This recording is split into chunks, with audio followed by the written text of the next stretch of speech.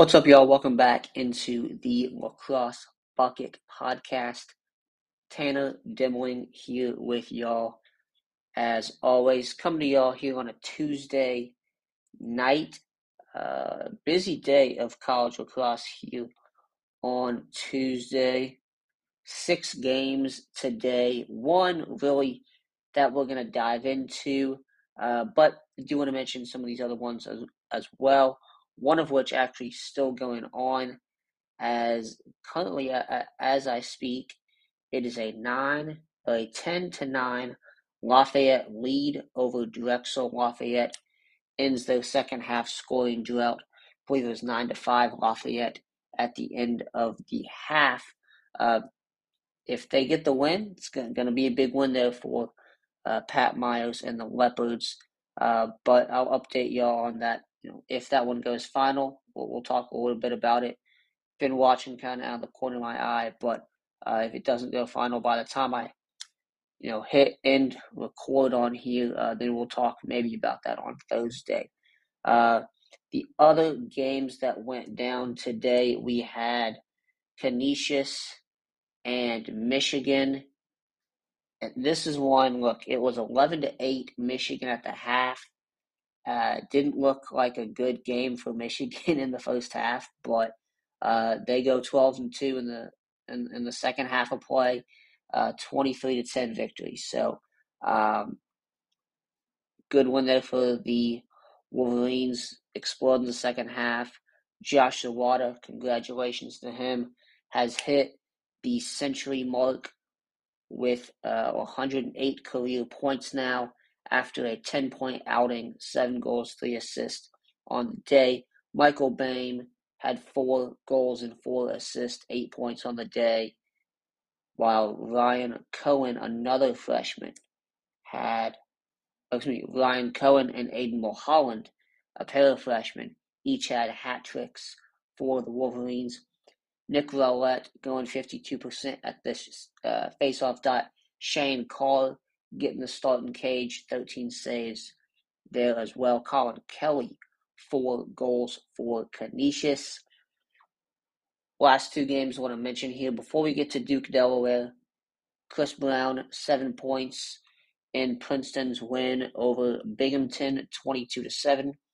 And congratulations to Mr. Michael Sowers making his debut as a play-by-play or color commentator for the Princeton game today. And look, they get 22 on 2, 22-22. Number 22 was in the booth. St. Bonaventure, this is the only game that was not streamed today, edged Bellarmine 13-12. Their first win of the season. Bellarmine had, from the box score, like 2 goals in the final 30 seconds of the game, I guess. But end up the Bonnies getting the win there. Brett Dobson, 19 saves for him in cage. Really, really good goaltending there out of Dobson, as usual. Now, the game that everyone wants to talk about here today, Duke getting past Delaware, a Tuesday afternoon top 20 matchup. Duke getting the win here, and really the story of this one, 19-14 win. Credit to Delaware, they did not give up. They did not give up at all in this one. The Blue Hens didn't, which you wouldn't expect, right? You wouldn't expect Delaware to give up. This is a team that does not do that. Ben DeLuca has a very good squad there. Matt Kilkeely, 11 saves for the Blue Hens. Really a big piece of that, of Delaware being able to stay in the game for as long as they did. And look, Duke, they got up. It was at the end of the first. It's 7-3, and then it's 9-4 early in the second. But the Blue Hens know that in the first half of the 3-goal run, all three of those possessions, I believe all three, if not at least two of them, were off of big saves from Matt Kilkeely. Kilkeely, mention him again. Like he played really good in this one. And when you're not winning the faceoff dot, you have to have a defense. Kilkeely, Owen Grant, those guys, you have to have a defense that is able to supplement or lessen the blow that you're taking at the faceoff dot. And that's what Delaware has. Now, ultimately, Jake Naso, 77% of the dot. It kind of, it's the dam is gonna break at some point. Your defense can only do so much. Your goalie can only do so much. And the dam seemed to be broken in the fourth quarter. There, where Duke, they, I mentioned up 9-7 at the half after Delaware gets 3 goals. And then you look and 3-goal run to open the fourth. And then you have really that run pulled them away, was able to get them to pull away. And look, you had Delaware at the end of the third had 2 straight goals, a pole goal from Owen Grant being one of them. And then you had the goal, who was that? J.P. Ward, I think it was, getting the goal. And he gets decked afterwards. It was not Ward. It's escaping me who it was, but Delaware player gets decked after the play as he's releasing the ball, and that ends the third. And then Duke just kind of turns it on, steps on the gas, never lets up through the final 15 of the game. They take the victory in this one. I mentioned Jake Naso, 77% of the dot. Mike Adler, 10 saves. However, he was pulled in the third quarter. J.P. Ward had 4 goals for Delaware after his final goal of the game. He's pulled in this one, and they put in Andrew Bonifide. There, he makes 3 saves, and the final about 19, 20 minutes or so for Duke. So, you do have Mike Adler getting pulled. The guy we need to talk about in this one for Duke is one Sean Lowy. Starts the game running out of the box as usual. But we get a Joe Robertson injury, if you want to call it that. You can go back and watch. I think it's the 2:18 mark, or somewhere around there in the first period. He's taking the ball. It's off a restart from behind the cage. He plants his right foot to roll back, and when he does that, obviously something didn't feel right. He kind of jumps back on it. He kind of is jumping, hobbling, and throws the ball away to a teammate real quick, and then kind of backs out of the play. Grant Mitchell, ball's eventually up to him, up top, downhill dodge. He takes a shot. It goes out of bounds. Ref kind of stops play for a second, lets Robertson run off the field. And for the rest of the game, they have Sean Lowy back there running things at X. And it was fantastic. Lowy has 5 goals, all in the second half. Played a fantastic game. Also had 2 assists in this one as well. First assist came, I think, in the second period. Second one came there in, I want to say, the third quarter. So a really, really strong game from Sean Lowy in this one as he helps lead Duke to the victory. And really, the storyline in this game is Sean Lowy and just how well he played.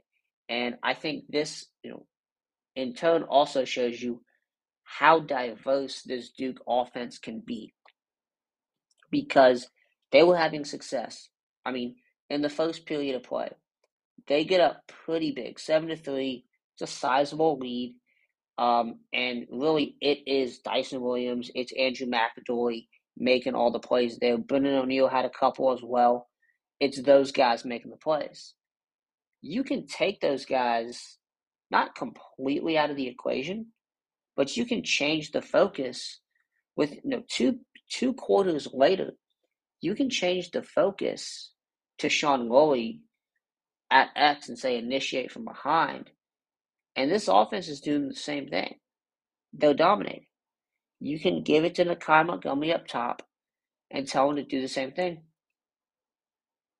And it's going to work again. Give it to McAdory up top. McAdory had 2 assists on the day. Really, really high level assists as well. I believe both in the first half. But really, just a game I think where we saw Duke have or Duke present itself as a very diverse offense. And when we've seen this year in, game out this season, but if any, this game really showcased that, and certainly against a good Delaware defense as well. For Delaware, I mean, look, I didn't expect them to win this one, but they played exactly how I expected them to. And what credit to them, they were able to expose those areas where Duke was lacking, and especially in the third quarter. Duke went, let me pull this up, in the third.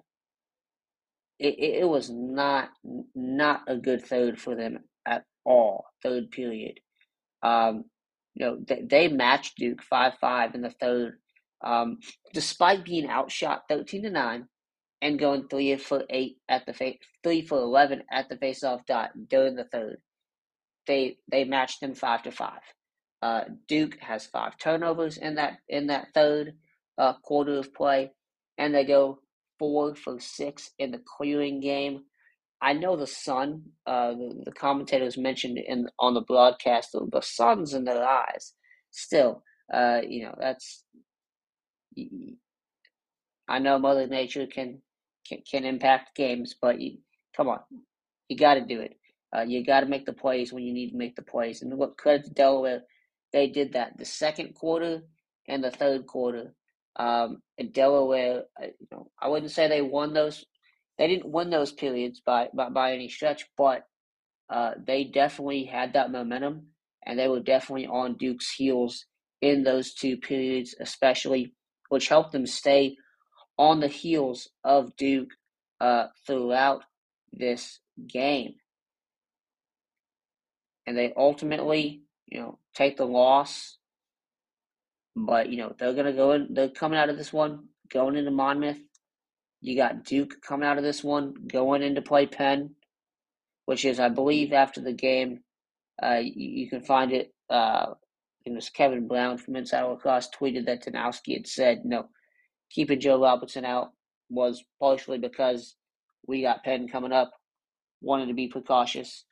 So, both these teams have big games coming up, winnable games, I would say, as well, coming out of this really exciting Tuesday night battle. But Sean Woolley leads Duke to the 19-14 victory in Durham over the Delaware Blue Hens. Moving on to some of the other games during this midweek slate that are coming up.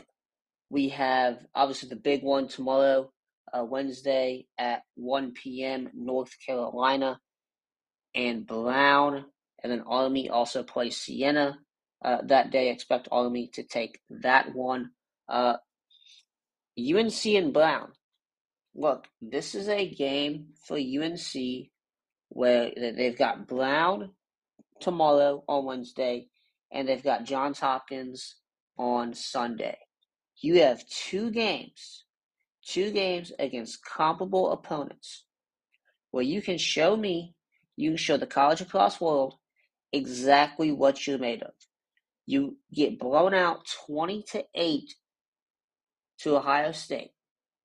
Now I'm willing to sit here and say, I still think Carolina is a top 15, top 10 caliber team. Heck, they might even have championship weekend potential. because this is college lacrosse, and we know these things can happen. They happen every single year.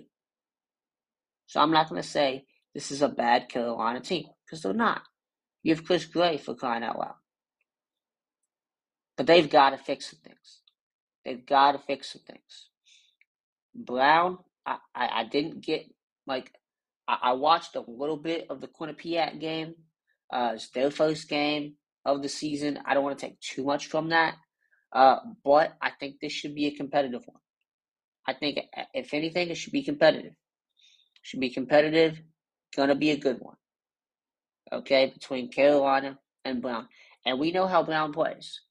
We know what they did to Virginia and how they beat Virginia back in 2020. They play fast. Carolina can also play fast. So for me, looking at the Carolina ride, how do they do against Brown as they're trying to play that fast ball? They're trying to play that transition game. How can the Carolina ride prohibit that or hinder that here on Wednesday? Also, Carolina, look, Colin Krieg is a good goalie, but this defense, and I know you got some young guys out there. Paul Barton, I think he's done a good job. But against Ohio State, the guys out in front of Krieg weren't necessarily cutting it. The short sticks weren't doing their jobs. This as a whole, and Krieg didn't have the best day either. For sure. Gave up 20. I think went 44%. But here's the thing. This Carolina defense, they've got to step up, they've got to rebound. And really all around. I want to see, can you rebound? And when you go back and watch that Ohio State game, the Ohio State defense, yes, they're good. They're a really good defense. They're not I wouldn't say they're a top 5 defense, but they're a top 15 unit. They're a good defense.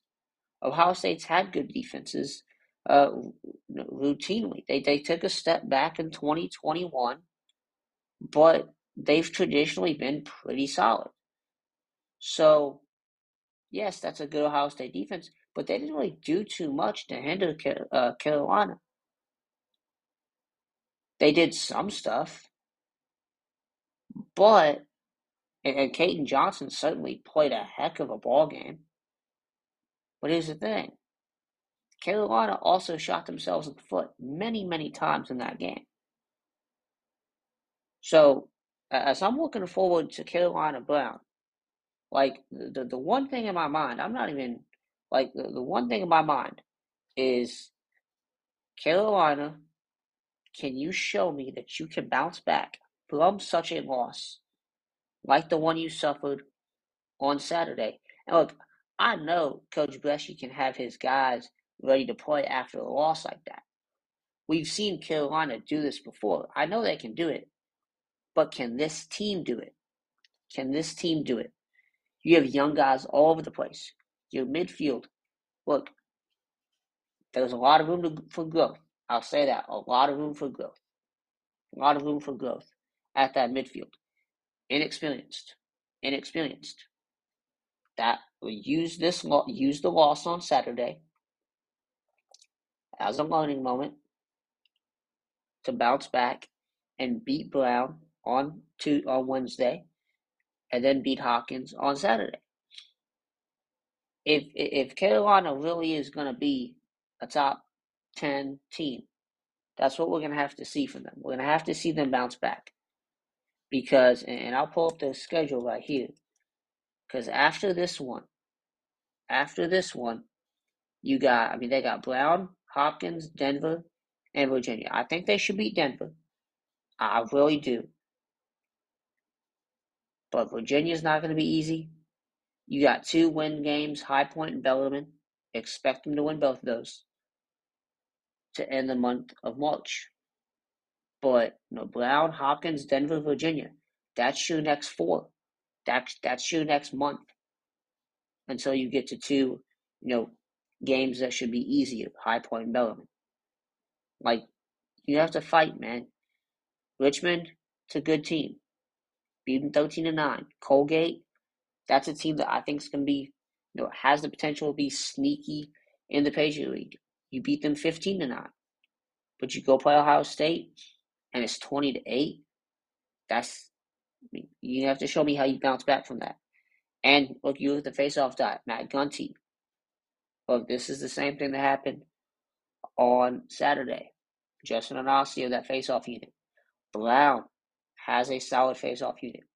Not just Matt Gunty, both those guys on the wings. They're going to have to find a way to answer that.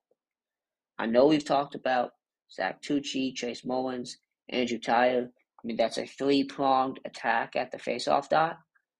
And look, those guys can do it. Like, they can be good face-off guys. We saw Tucci and Tyler both have solid years in 2021. Now, you could say it diminished late in the season, but they had strong Februarys, a strong March.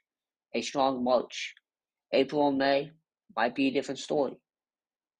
But they showed, and I think they both ended as top 20 guys. So this isn't like they're bad. I'm not saying that. They're not bad. But face off and goalie are two positions where you have to get into a rhythm. Face off, not as much as goalie, but still, there's a rhythm to it. And you get out of your rhythm, you have a bad game, that can sometimes knock you off and maybe trickle into a couple bad games. And you see this with guys who get in shooting slumps as well. And I mentioned Brown, they have a good face-off unit. They also have a pretty good offense. Darian Cook, they're running things. This is not going to be an easy game. I already mentioned Brown plays fast. We'll see how Carolina does it. So that's my little spiel on that game. Update here: 13-11. Lafayette gets the win over Drexel. Congratulations to Pat Myers and the Lafayette Dragons. What a game! What a win there. Hold off the Drexel comeback. And look, this is a Lafayette team that, man, they have, like, I don't know if any of y'all have watched much of Lafayette, but this is a team that went about 1,000 days without a win from like February of 2019 until they beat VMI 2 weeks ago. They went that's a long freaking time without a win, and they came close. They couldn't get over the hump. They got over it 2 weeks ago. Their game against, was it Binghamton, I believe it was canceled, postponed on Saturday because of the snow. They come, have a game against a really good Drexel team. I mean, look, this is a Drexel team that almost beat Notre Dame in the NCAA tournament. A Drexel team that went. I mean, they went, what was it, 9-10 game winning streak last year. They returned everybody practically, besides Reed Bowling and a couple of those offensive guys from last season. This is not this is a Drexel team that people coming into the season thought would be a top 20 team, including myself. And they are now 0-2. I did not see that coming. But again, congratulations to Lafayette as they get the win here. Let's pull up the stat sheet here. Peter Lehman, last time I checked, had Peter Lehman, 3 goals, 1 assist. Coleman Cram with a hat trick as well. I know I mispronounced that first name. I apologize there. Goalies: Gabe Cummins gets the start for Lafayette, 9 saves. Russ Blumthal, he got pulled in this one. He had 4 saves. Drew McGill finished things out for Drexel there. Aiden Kelly, 72% at the face-off dot. Yeah, Drexel, I didn't watch that UMBC game, but looking at the stats of it, it looks like the faceoff dot is going to be an issue for them this year. Um, it just was not very good. Grant Iska, uh, really good high school kid down in Texas, as a freshman though. He played the majority of the time on Saturday, 38%. That's simply not good enough. UMBC, Zach Dudley, 62%. Alex Poma, who was the main guy last year, goes one draw and wins it, so 100%, but off one. Yeah, man, Drexel is 0-2, and that's something I didn't see. Albany is who they got next. Look, that's got to be a win. That's got to be a win there. Albany coming off a loss of Cornell. That's going to be a pretty good one, I think, between those two teams. Two teams that are maybe looking for some. They have some new faces offensively at the top, and are looking to kind of regroup and push forward after continue to push forward. I would say, especially for Albany after solid season last year for the Danes, where they lose in the America East title game. But again, congrats to Lafayette on the 13-10 win. That is it for today's episode. A bit of a shorter one. Didn't dive as much as I usually do into some of these games, but wasn't too much to talk about today. We'll be back on Thursday as we recap that Carolina Brown game and as we look ahead towards what is should be an exciting weekend ahead of college lacrosse. As always, you can connect with us on social media at Lacrosse Bucket on Twitter, Instagram, and Facebook. LacrosseBucket.com is the website. You can listen to the Lacrosse Bucket podcast on Apple, Spotify, and multiple other podcast platforms. Have a great rest of the week and enjoy the lacrosse. See y'all on Thursday.